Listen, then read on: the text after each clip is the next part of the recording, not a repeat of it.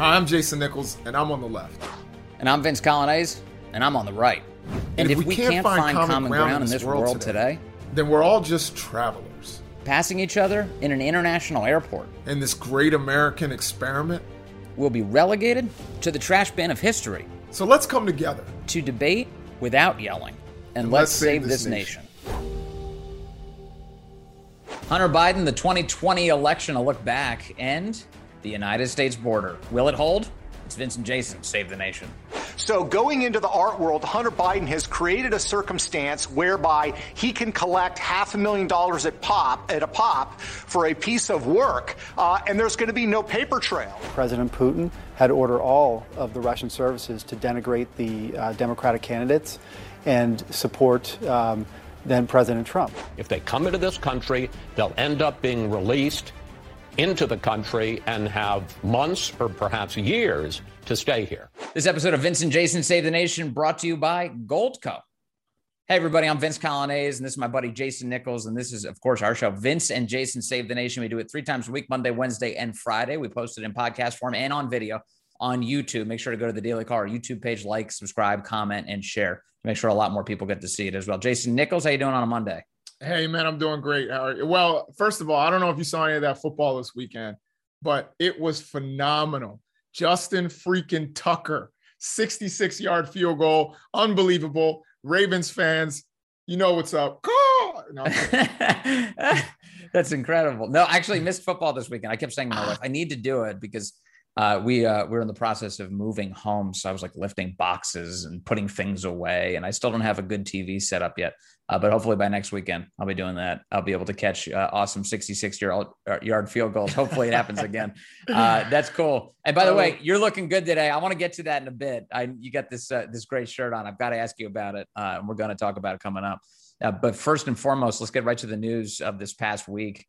You had Peter Schweizer on with Maria Bartiromo this weekend on Fox, talking about the president of the United States and his son, Hunter Biden, who's become something of an artist lately. And they were talking about his upcoming art show. Take a look at Peter Schweizer discussing Hunter Biden's art.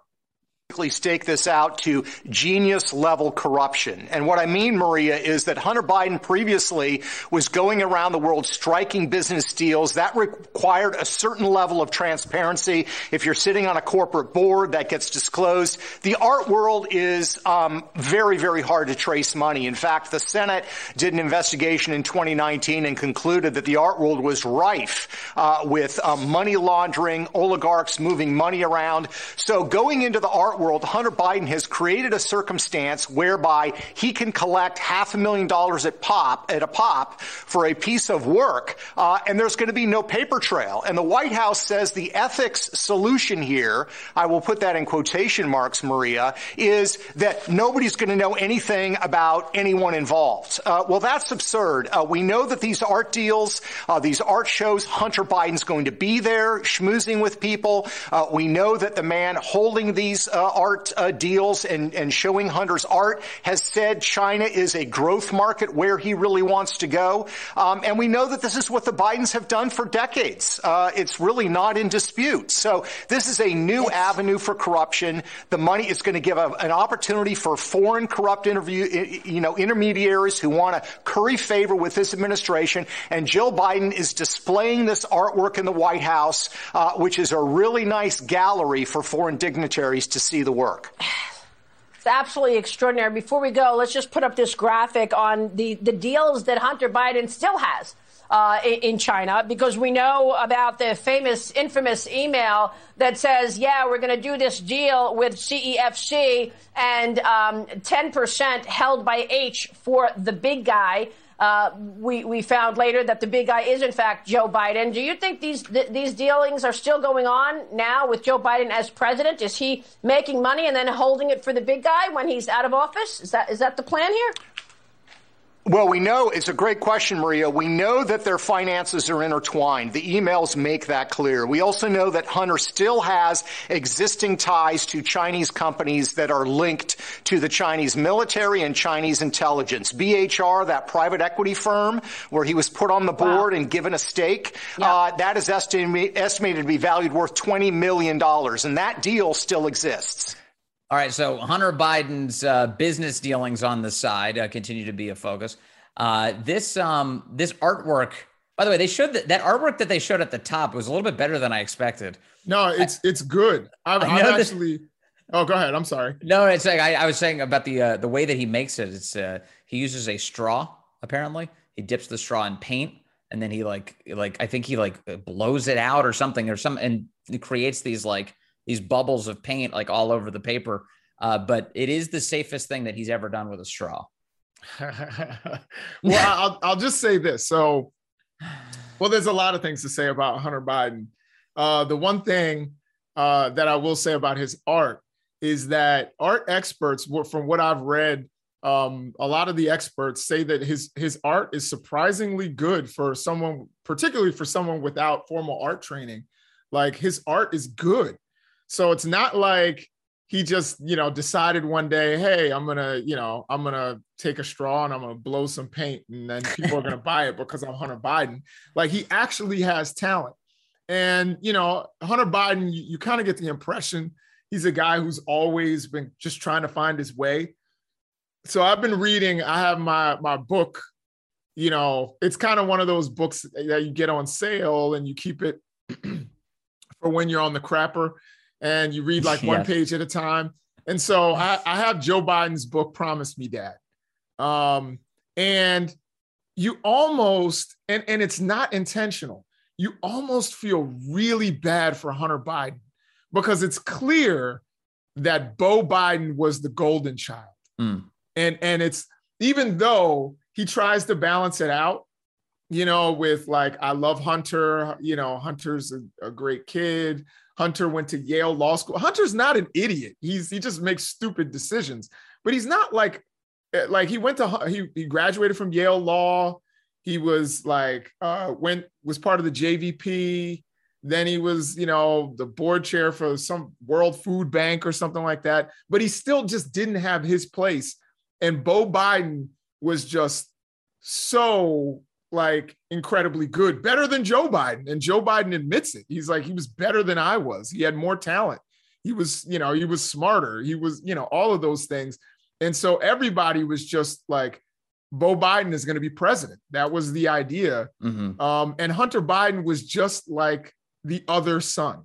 You know what I mean? And right. I think you get the impression that, and I can't psychoanalyze this, but I was wondering, after the death of Joe Biden's wife and other children, or other child, I think it was just one child, right?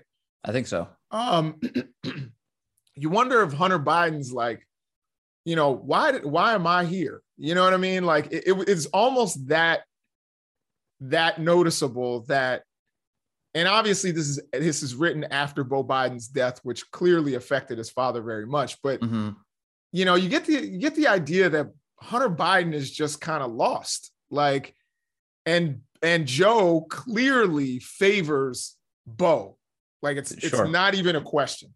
And Beau was that guy. He was like that great kid that every American wants. And then then there's Hunter. But I will say this too, in terms of the substance of the conflict. And I know the right has this long-lasting 4-hour erection for Hunter Biden, which I'm like, geez, y'all are obsessed. I do have a couple of questions, based on things that I've read, and I'll ask you if this is a conflict. And I do agree with what the gentleman said in terms of the art world being a place to move dark money. Mm-hmm. There's no question. It's been like that for hundreds of years. Right. So I agree with that. But for this to be some outrageous conflict of interest, or for a father to hang his son's artwork that hasn't been sold yet, in his office. My dad still has a haiku that I wrote in second grade in his office. I don't see that as a big conflict. If that's a conflict, then I'll ask you this. Uh-huh. Was it a conflict of interest to have foreign governments and special interest groups hold events at Trump properties? Was it Was that a conflict of interest? Well, the way they arranged it, yes, it was a conflict of interest, but the way that they tried to create barriers against that, I believe, was they sold the things at cost. I think they didn't generate a profit. And if they did, I believe they routed that money to the Treasury or something. I mean, they came up with a system designed to prevent that from being a source of influence peddling. Okay, so let me ask you another question. Sure.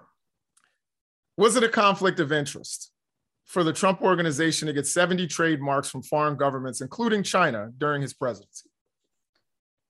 Yes, it would be a conflict of interest because that would be a means by which foreign governments would attempt to purchase influence in the administration. Okay. That said, when Trump came into office, one of the things that they did when he turned it over to the sons is they swore off any new foreign business deals. They swore off it. Yeah, sure. Yeah. So so for a reason. I mean, the point is you're supposed to avoid those types of conflicts because of the obvious nature of the office, that it wields so much power over the country. Right. No, I'm not even gonna. I think we have a lot of time to talk about this, but I'm not even gonna debate any of those points. Right. And lastly, was it a conflict of interest for Trump to take a congratulatory phone call from the Argentinian president? I believe his name is Macri. After he won the election in 2016, and use that phone call to lobby for Trump property in Argentina. Yeah, I don't know that story, but if it is what you say it is, then yes. November 14th, 2016. Okay. He was not yet president. He was president-elect. He was called by, I believe the Argentinian president's name is Mauricio Macri. Okay. And Macri congratulated him on winning the election. Mm-hmm. And Trump said, hey, you need a Trump property in Argentina. Okay. During that phone call. Yes. That would be a conflict. Yes. Yeah. So, I think some of those conflicts are bigger than others. Yes. But they're all conflicts. So I just find it kind of interesting that Maria Bartiromo is spending time talking about Hunter Biden, who's literally trying to find his way. I really think Hunter Biden. But here's the thing. Let me just talk about the Hunter Biden component. I think the Hunter Biden story is way bigger than you're giving it credit for. You mentioned the idea that the right has this obsession with Hunter. I think for good reason. I think the media should have an obsession with Hunter and his particular form of grift. There is a casual corruption in Washington that's been tolerated for a very long time, but this is about as overt as you can get. I mean, Hunter would accompany his father on trips in his official capacity as vice president of the United States. And then he would have business meetings, and then he would arrange meetings with his own father. So he'd have these business partners with whom he was doing this business with, meet them. And what was Hunter selling in particular? He was selling the notion that he had access, that by virtue of hiring Hunter, you're hiring Joe, right? So why does a company like Burisma, a Ukrainian energy company, pay Hunter Biden $50,000 a month when he has no experience in that industry? It's for his name. It's for access. This is what they're trying to buy. We just saw last week, Business Insider put out new emails, nothing to do with the original Hunter Biden laptop. More on that in just a second. But new emails from a pair of Obama donors who were trying to unfreeze the assets to the Libyan government back in 2015 that were frozen by the Obama administration. And they saw Hunter Biden as a possible vehicle for that. Now, there's no evidence that that deal ever came to fruition. That is, there's no evidence that Hunter himself was hired by these guys to unfreeze those assets in Libya. But what there is evidence of is in this exchange, they're talking about the value that Hunter might be able to bring if they do hire him. They say Hunter's asking price at the time to, again, unfreeze Libyan assets in the Obama administration was $2 million plus success fees, whatever that might be. I assume that's some sort of cut of whatever the assets were that were unfrozen. But at least $2 million, that was his going rate. And they said that one of the reasons why he'd be a valuable asset is because his father, Joe, vice president at the time, had Libya in his portfolio. That's for which he was responsible for. They also talked about Hunter's access to other world leaders by virtue of what you just mentioned, the U.S. Component of a World Hunger Organization that's based out of the UN. And Hunter at the time was chairman of that organization. If you go and you look at the list of who is members there, it's like a political who's who. These are people who are all very well connected, who are on the board of this organization. And again, Hunter's there because his father's a powerful senator and then eventually vice president of the United States. And again, that's not unusual. A lot of that going on in Washington. A lot of people have jobs because of who they're related to. It's a big deal. But in particular, what you have is this guy, Hunter, generating tremendous amounts of cash by virtue of his relationship with his dad. And additionally, that laptop we're talking about, that I want to talk about, but didn't get much conversation, I would say, from the American news media by and large over the course of the past year, contained what we knew to be authentic emails from Hunter Biden back in October of 2020. Just last week or so, about 2 weeks ago, Politico published a report saying that they now believe that the emails on that laptop were authentic. They were able to authenticate them now. And that added to the body of evidence that shows that, look, Hunter's sending emails around talking about how much money he's going to generate from these Chinese companies and these Ukrainian companies. He's in the Chinese company in particular. You heard Maria Bartiromo say it a moment ago. He was going to hold back 10% for the big guy. That's what they wanted to do, a 10% cut for the big guy. That big guy is Joe Biden, at least according to Hunter Biden's former business partner, Tony Bobulinski, who says all of this on the record. So sure, I would say that this is a pretty substantial scandal that is receiving virtually no attention, or at least didn't, especially during the election. There was an effort to really suppress this story during the election. And that is, I think, a gross abdication of the responsibility of the American news media. It's a real story that deserves a lot of real attention. So, this is a weird place to be, because I certainly don't want to defend Hunter Biden. I think Hunter Biden makes terrible decisions. The question is, does Hunter Biden make decisions with his father, or does he make them on his own? It's a good question. And I really believe that Hunter Biden is a wayward person who makes decisions or even uses his father's name without his father's real solid knowledge. I do think his father tries to support him, sometimes out of guilt. And again, this is the impression I'm getting out of the book that's sitting on the back of my toilet. Yes.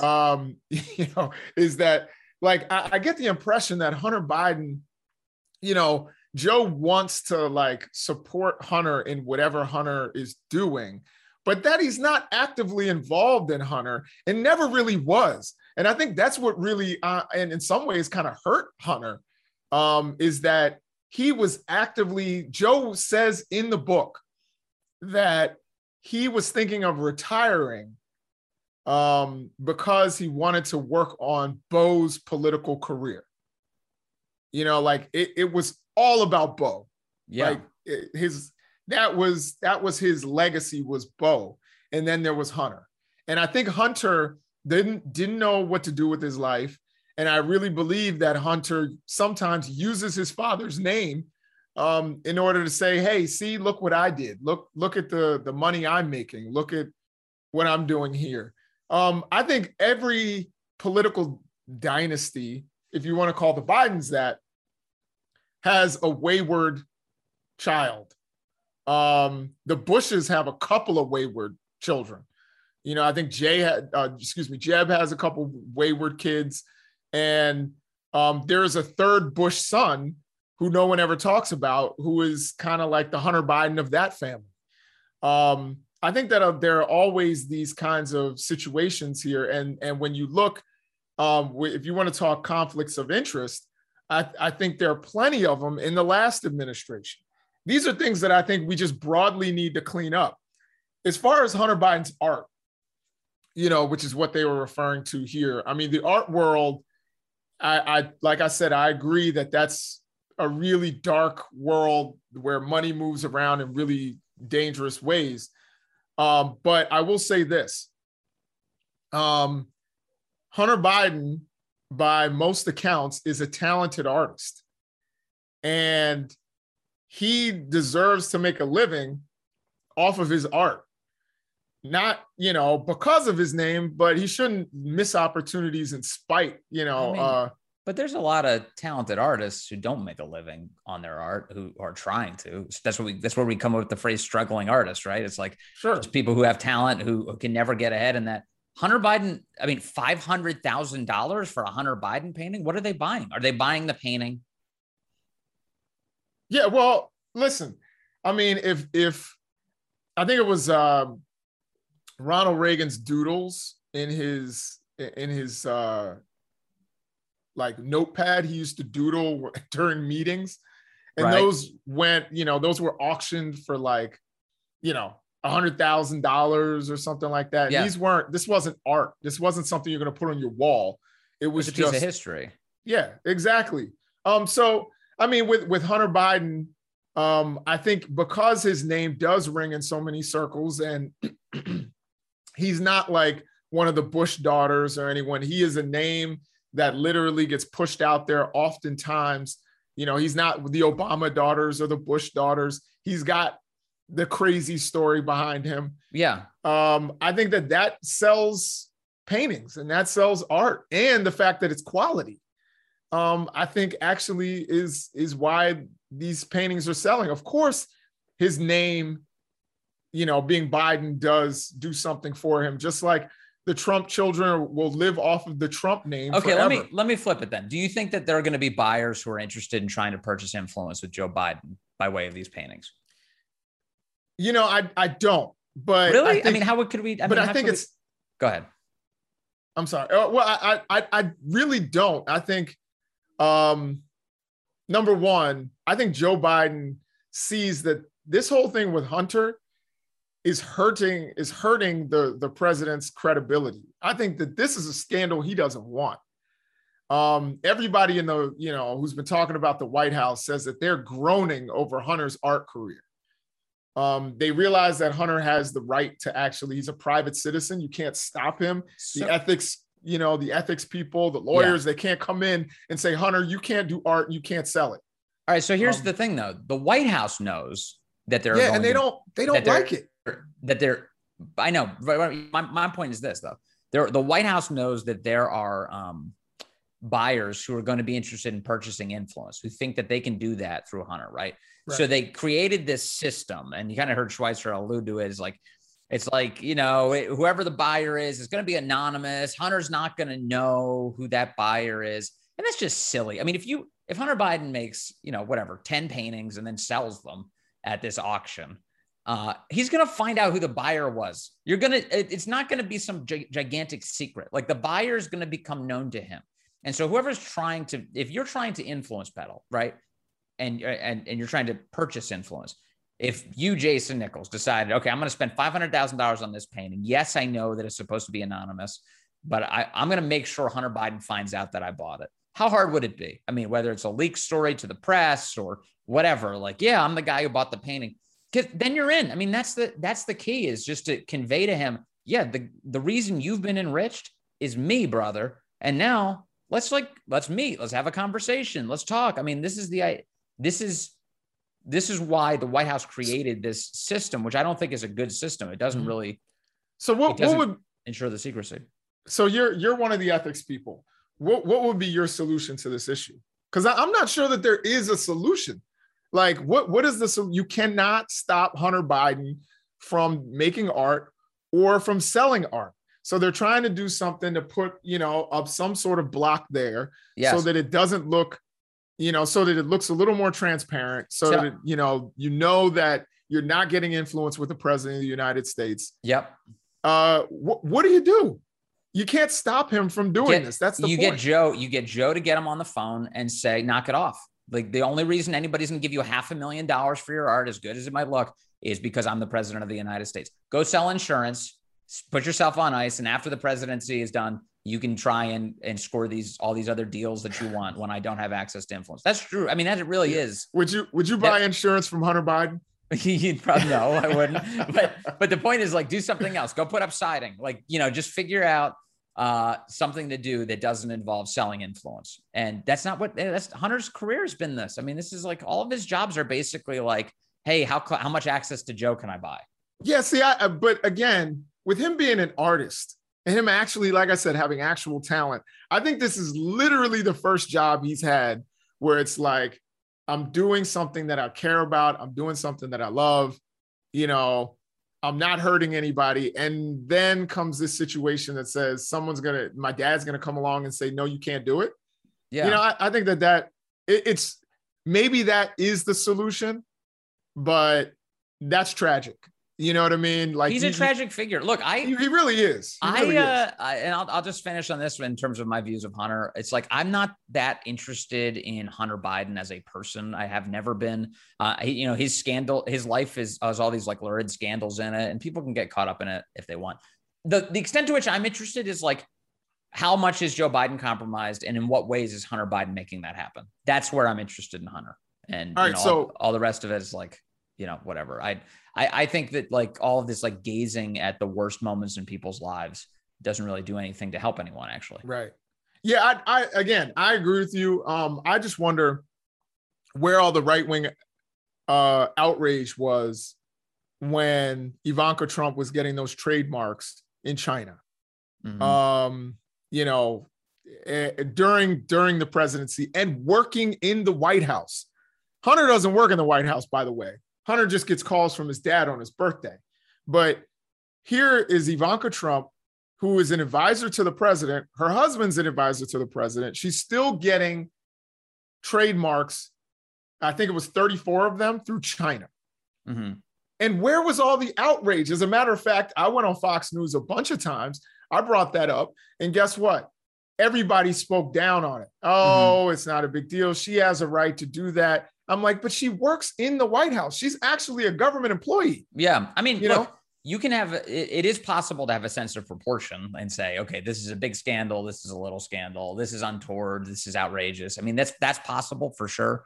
And there's another component to this too. It's like, like Joe Biden himself is only coming from the world of politics. He hasn't held an actual job for like many years.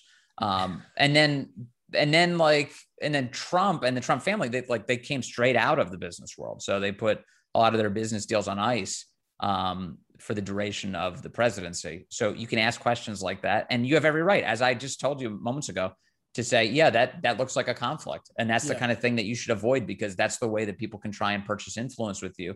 And you should avoid that appearance wherever possible, because it's not good to make Americans skeptical of how you achieve outcomes. Yeah, I hate to be that person that complains.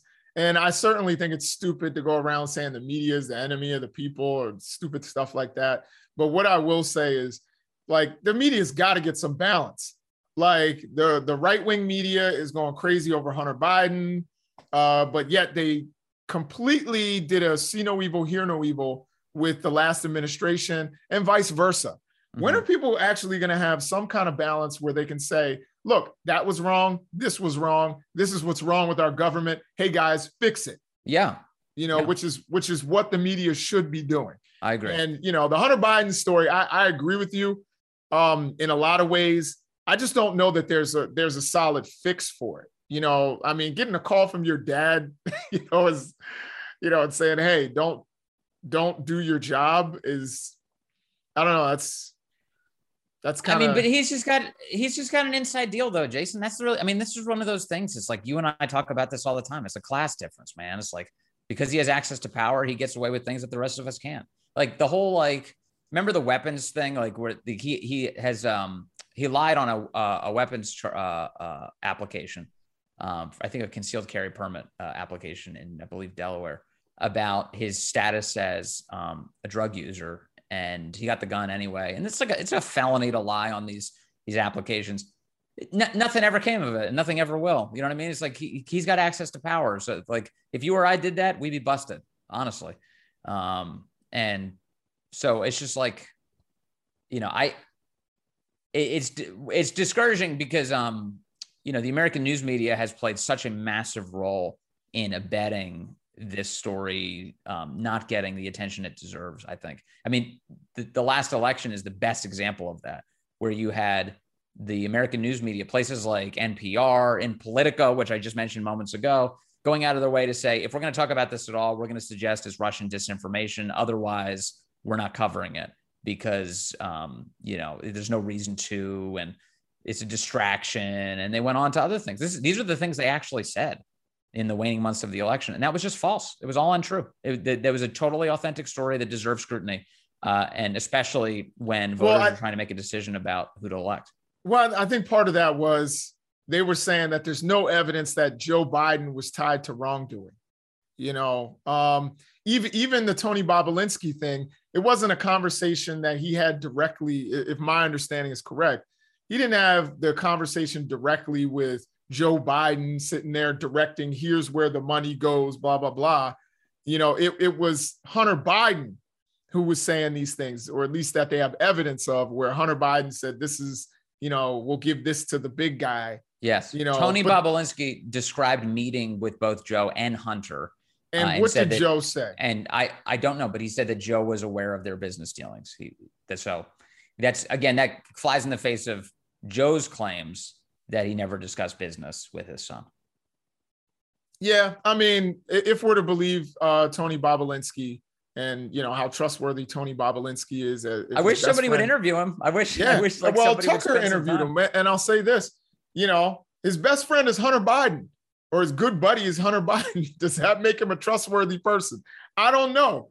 I think there are a lot of people who might question it because of who he associates with.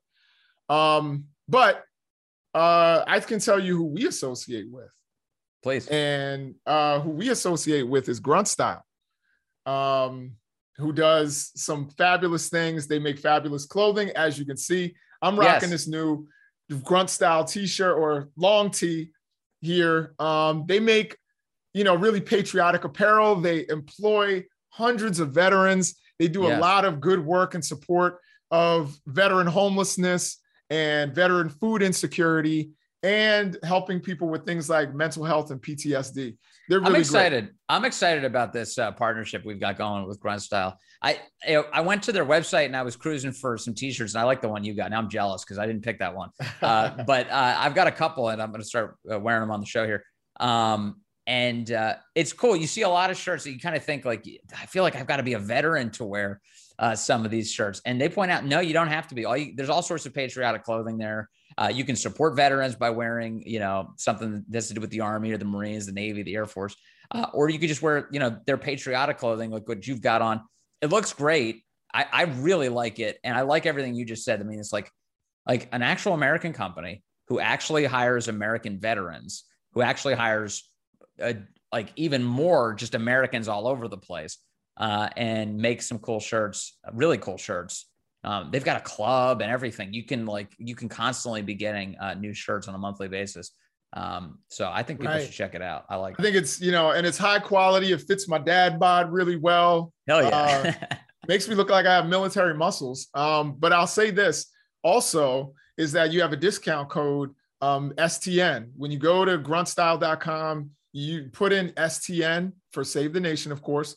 And you're going to get, I think it's a 10% discount, right? 10% off, baby. 10% off with the discount code STN. That's gruntstyle.com. Yeah, don't bite my style, but definitely go out. They've got tons of stuff in their catalog. It's really great. Support veterans, support American companies, and help them to grow. Yeah, amen.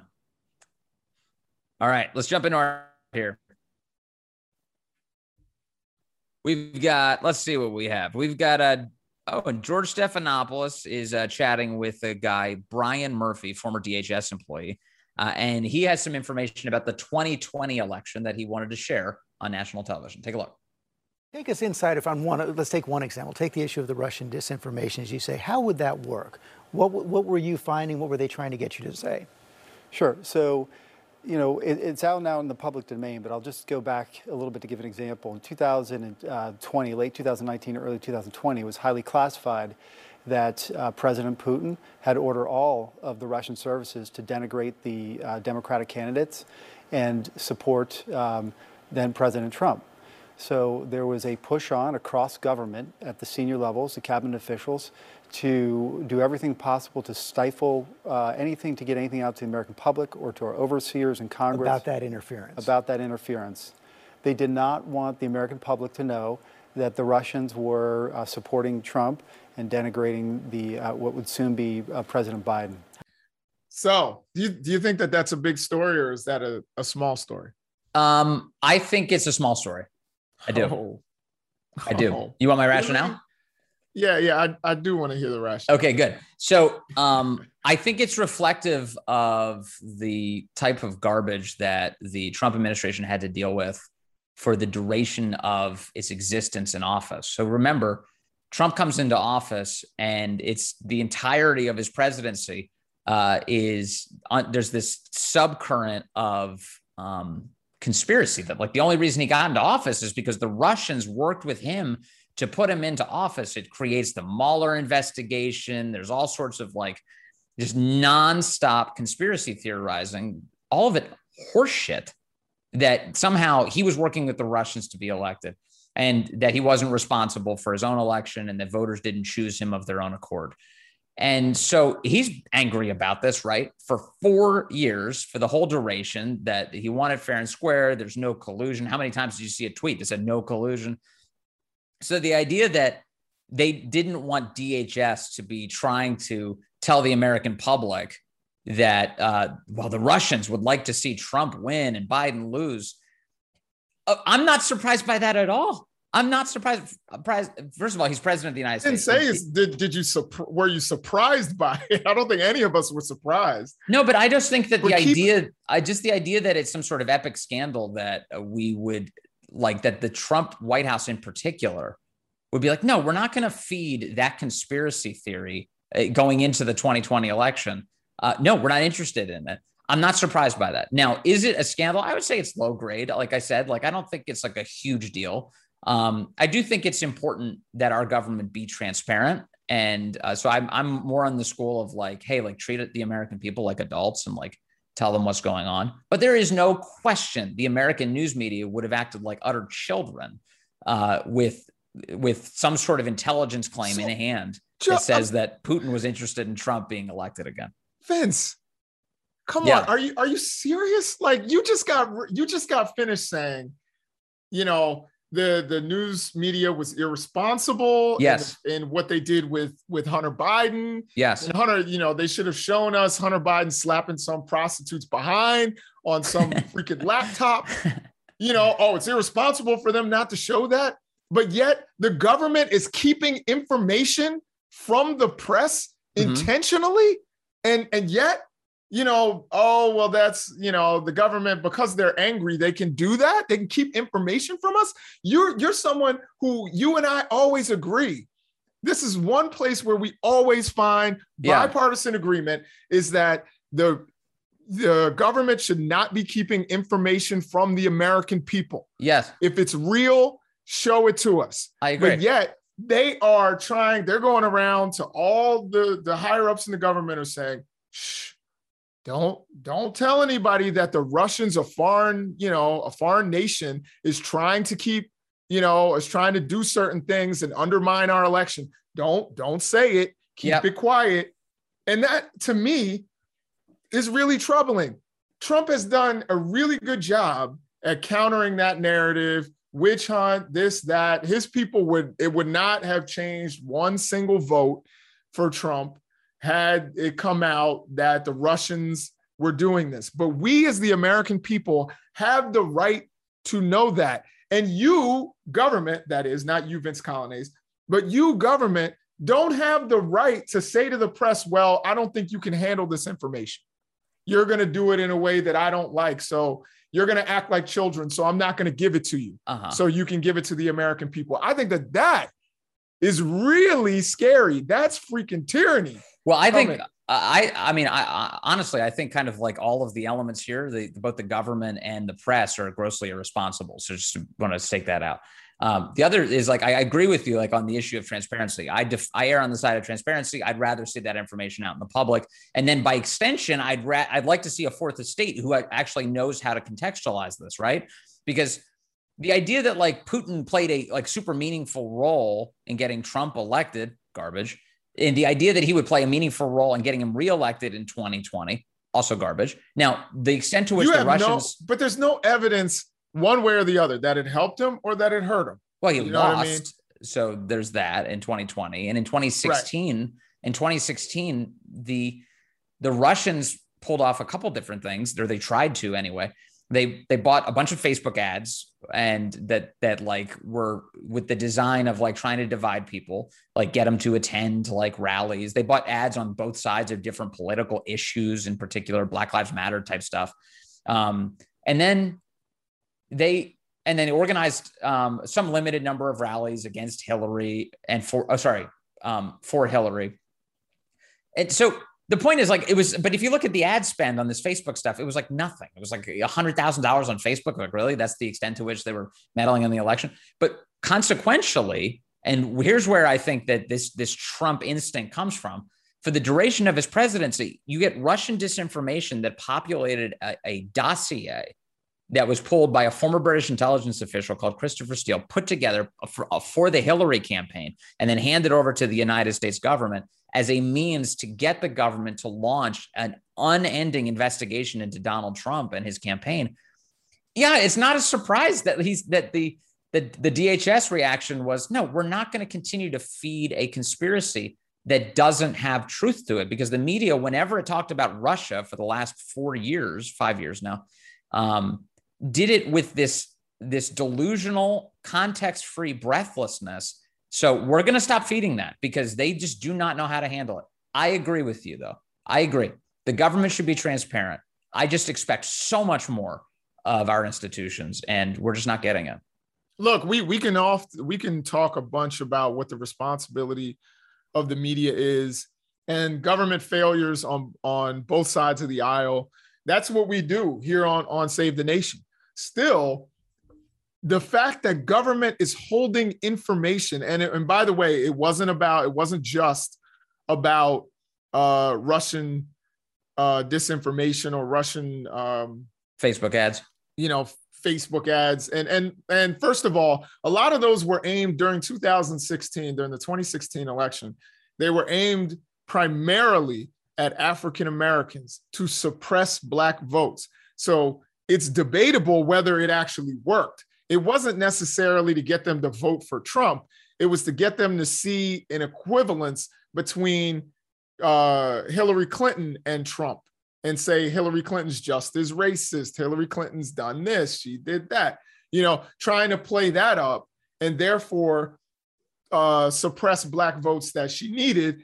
And we saw that a lot of African Americans didn't vote in as large a numbers. A lot of other groups that normally vote with Hillary Clinton or would have voted with Democrats stayed home. And a lot of people say that was the difference. Who knows? They came out in force in 2020 after 4 years of Trump.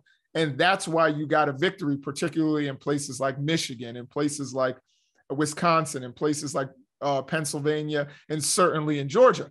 And that's why we're having all these ridiculous conversations about elections and, they're, doing recounts that only prove that Biden got even more votes than they originally thought. But I'll just say, like, all of that aside, the government should not be holding information from us. It was about the border. It was about the threat of white supremacists. And it was the threat, and it was, the Russian issue. And they were like, yeah, we don't want to talk about any of that. Don't let the press have it. So it wasn't just the Russia thing. Mm-hmm. It wasn't just all of that guy mentioned. It was, he filed, Brian, I think his name is Brian Murphy. He filed a whistleblower complaint. Mm-hmm. And the reason he did that is because they were basically saying, we don't want the American people to know any of this. And I think that is troubling. It's probably worth remembering, though. With me. It's probably worth remembering, though, Jason, that the intelligence community speaks in degrees of confidence, right? So they have like varying degrees of confidence. I don't know all of their nomenclature, but moderate confidence and or whatever. And so they have levels at which and each of the intelligence agencies assess all of this differently, right? So you'll get something different from the CIA, you'll get something different from the FBI, something different from DIA about their level, NSA, their levels of confidence in any particular story. And the reality is the intel community, by and large, has been very abusive of the American people's trust for decades. And it's really manifested itself in pretty gross ways over the last, let's say, since the turn of the century, right? Everything from the degrees of confidence in weapons of mass destruction in Iraq to the degree to not foreseeing the rapid collapse of Afghanistan, the failure there to predict that, the failure. I think they failed to predict the end of the Cold War, right? I mean, there was the intel community is like routinely failing and routinely abusing its power too. I think that the Trump-Russia collusion conspiracy theory was fed by abuses within the intelligence community that made it happen. I think that's just explicit at this point. Additionally, go back to when the Hunter Biden story was first snuffed out by the American news media, just to go back to Hunter for a moment.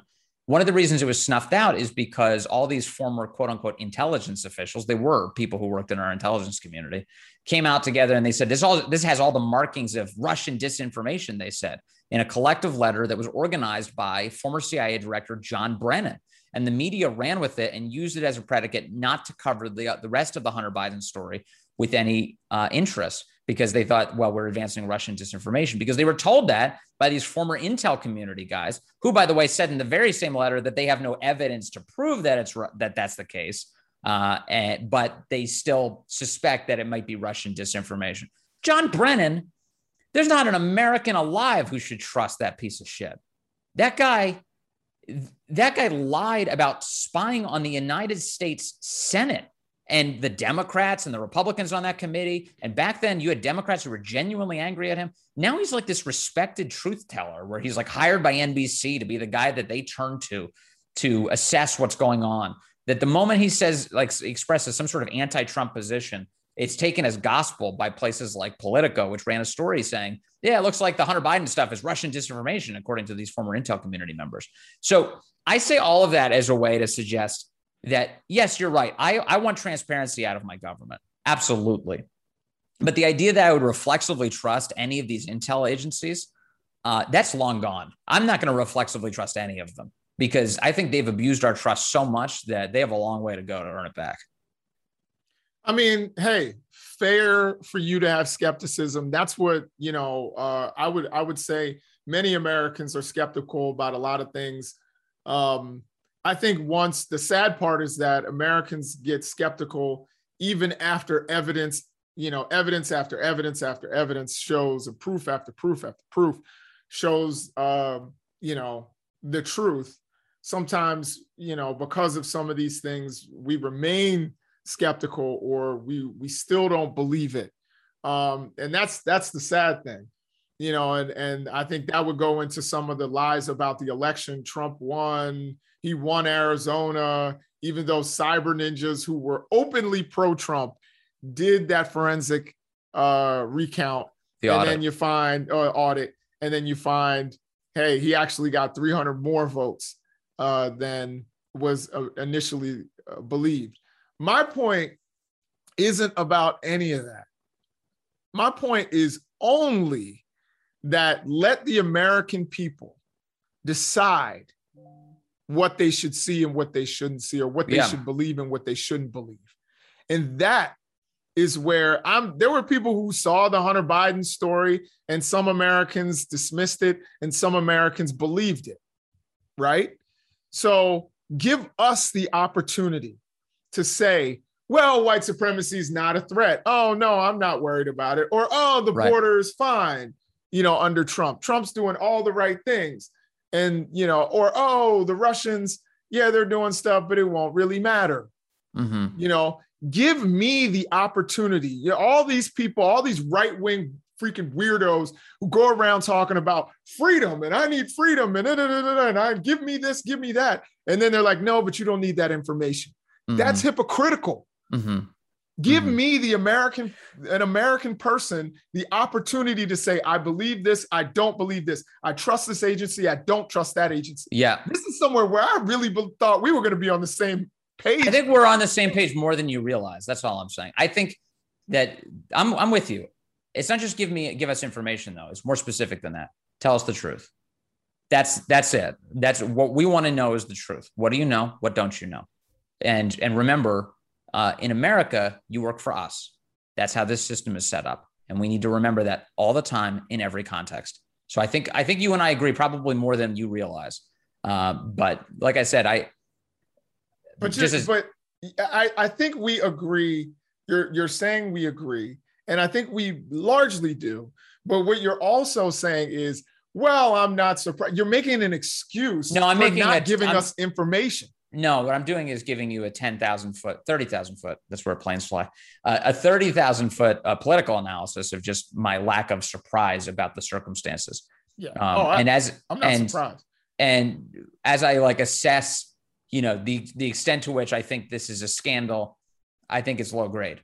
That said, I'm for transparency. So yes, I'm for the truth and telling us what you know and what makes you think you know that.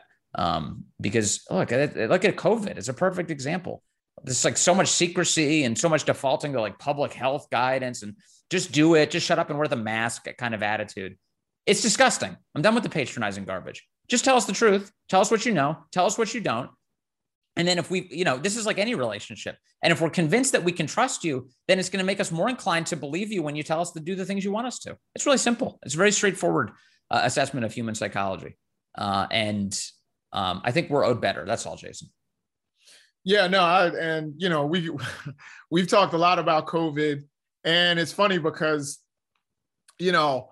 I tried to do the 30-foot analysis when it came, or the 30,000-foot analysis for, COVID, because, I was like, hey, they probably, are trying to save lives and trying to err on the side of transparency, or err on the side of caution, right? Because if they get this wrong, more people could die, and then they really erode trust in what it is they're doing.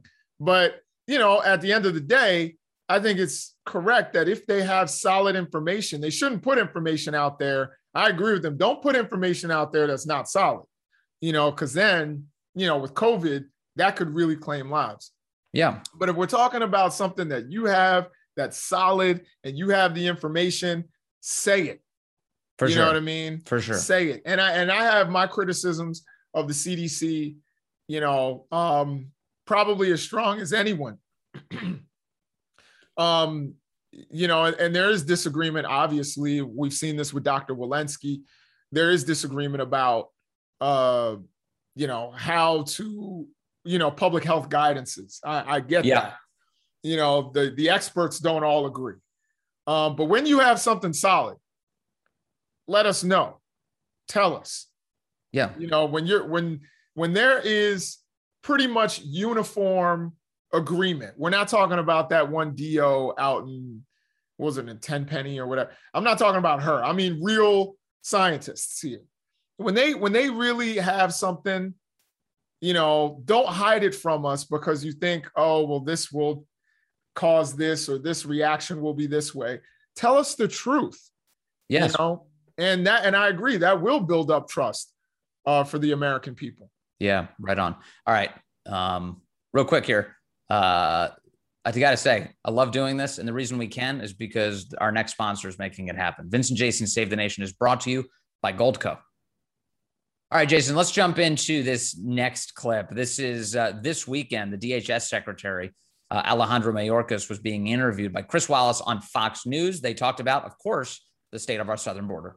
Hasn't this administration created a magnet? Haven't you given the Haitians and a million more immigrants who you had an encounter with since Joe Biden came into office, haven't you given them a reason to believe there's a reasonable chance if they come into this country, they'll end up being released into the country and have months or perhaps years to stay here? Chris, this is nothing new. We've seen this type of irregular migration many, many times throughout the years. I don't know if Governor Abbott said the same thing in 2019 when there were more than 1 million people encountered at the southern border. It has gotten worse. Just the statistics of your own department show that the flood of people coming illegally across the border has gotten worse under the Biden administration. So I wouldn't call it a flood, Chris, if I may. But we have seen large numbers of individuals encountered at our border making a claim for asylum, for humanitarian relief, which is a statute, which is a law of the United States, that individuals can make a claim of fear of persecution by reason of their membership in a particular social group. That's what the law provides. We have certainly seen a large number here in this year, but in 2019, we saw a large number. In 2014, in 2010, this is nothing new. It spans many, many years. It spans different administrations of both parties, and it speaks to the need for legislative reform. All right. What did you think of Mayorkas's defense of the Biden border situation? So first off, does Mayorkas give you Jeff Bezos vibes? Is that just me? He does. He definitely does. It's not just the baldness either. It's like the whole shtick. Yeah, no, totally. Like that kind of like deliberate way of speaking, Chris. That's right. If I may, I think that what needs to happen is that under this administration, that's right, is like, yeah, totally that. And and honestly, I would probably send someone else out there to talk to Chris Wallace, because it almost comes off patronizing. Like it's like he's like trying to tell you don't know what you're talking about, right? But as far as a lot of what he was saying, here's the first thing. It is that people have to understand that Homeland Security, in this regard, particularly all the things that fall under Homeland Security, CBP, that they are law enforcement. They're not lawmakers. And so he's actually right when a lot of this falls on Congress. If Congress wants to make laws, which is what Congress does, rather than blaming the people who enforce the laws that they have made or have failed to repeal and make new ones, it really doesn't fall as much upon CBP and Homeland Security, and even the executive branch, as much as it does on Congress for not acting. And you and I have talked about this, and I think we agree that Congress has dropped the ball with in terms of reforming our immigration laws. Now, in terms of some of this that we see at the border and the large numbers, Mayorkas is also correct that we've seen, spikes in the past. We've seen it in 2014, we saw it in 2011, we saw it in 2019. Yes, more people are coming now. And I do agree that some of this is because they're like, the Trump administration was going to be cruel. This administration is going to be more welcoming. I do believe that rumor has gotten around. For sure. I don't know about cruelty. I don't know about cruelty, but definitely I know about cruelty. I do know. That's what they say. That's what the migrants say. Yeah, but the idea is like, it's really obvious. Like, if you're going to break our laws, this is your best chance, because you couldn't do it as easily under the last guy. But the truth is, like, Trump didn't arrest illegal immigration, as you mentioned. In 2019, you had these big spikes. So like there's so much more work to be done. But the reality, like the reality is, like, these people have no right to be here, and they think they can get away with it. They know they can get away with it because Biden's in office and this is their best shot. That's not true. Number one, because as Mayorkas stated, which is true, is applying for political asylum is legal. That's a legal process. Many of our greatest Americans have been political refugees, especially after we just said we're going to let 95,000 political refugees come into our country, and hundreds of thousands have gone to other countries. We have said, yes, we accept political refugees. Other political refugees come to this country, and all of a sudden we're going to act like, applying for political asylum is illegal? No, that's a legal process. Well, now, it is illegal all to cross 30, the border. hold on. You can wait. Let me just make one point only on this. You can apply for asylum in the United States outside of the United States. That is the legal process for it. Right. So 30,000 migrants who came to the southern border, some of them will get political asylum and some of them are deserving. There are others who are not. Just like we saw in Afghanistan, just like we'll see in other parts of the world, people will apply for political asylum. And the other thing is some of this is class-based.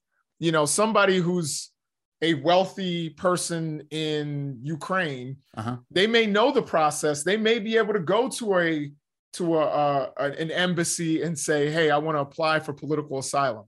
Right. A poor migrant who comes from Haiti may not know that process, may not know where to go, how to go about it. They think you show up at the border and you say, if I go to Haiti, I'm going to be prosecuted. Can I jump in? Can I throw one thing down here? They're coming up mostly from Chile and Brazil, most of the Haitian migrants. Right. And when they get to our border, have you seen the pictures? There are like hundreds of Chilean ID cards that have been thrown out. They're on the border. They're of all these Haitian migrants. They're just like on the ground. They don't want to be carrying their Chilean identification when they cross into the border, because if they are, then Border Patrol will be able to establish they already have refugee status in Chile. So they're trying to claim refugee status in the United States. They already have refugee status in Chile. This is a game. I mean, they're gaming our system. No, so there are some obviously who don't qualify, but that doesn't mean that you can't go through the process and try to qualify for political asylum. So to say that that's some sort of illegal process or they're doing something that's illegal is not true. That is our situation. That is our process. I guess if you want something, it's not upon Mayorkas to change that.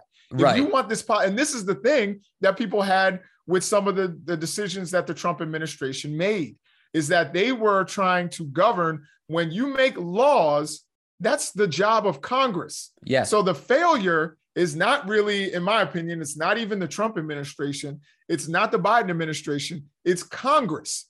It's not Mayorkas. It's Congress for not establishing immigration reform. Our immigration, how many times do we have to hear these people every Sunday show? Right. There's somebody who says our immigration system is broken, but no one wants to fix it. Okay, people don't want to get in a room and talk about it and fix the process. I agree with you. The system itself should be fixed, but there are some basic things. I mean, the law is that it is illegal to violate our border's integrity. And we have an agency that's tasked with preventing illegal border crossing. That is Customs and Border Protection, ultimately under DHS. In other words, Mayorkas has an obligation to ensure the integrity of our border and to keep people out of the country. If you want to claim asylum, you have a legal right to do it. The illegal thing is to cross into the United States and then claim asylum. Your asylum claim is legal, but your entry into the United States is illegal. And so for now, all I'm wanting is Mayorkas to do his job. That's it. Yeah, and we saw them actually deport literally 2,000 people in 24 hours. You know what I mean? So they are 100% deporting people. Some of those people, I believe, there's no way you can process an asylum claim that quickly. Some of those people were being put into a dangerous situation in Haiti. They also realized that, rather than doing what they did with the Afghans, a lot of times with the Afghans, for people that they couldn't bring into the United States or they didn't think would be a good idea to bring into the United States, what did they do? They called other nations. They said, look, will you take these people? Yes. You have room for these people. Right. But yet the Biden administration was so afraid of the visual. And if anybody is interested, go back and look at our interview with Jorge Ventura, who is a Daily Caller reporter who was at the border. And it was just the eyesore that they were so afraid of that they're just like, start deporting people.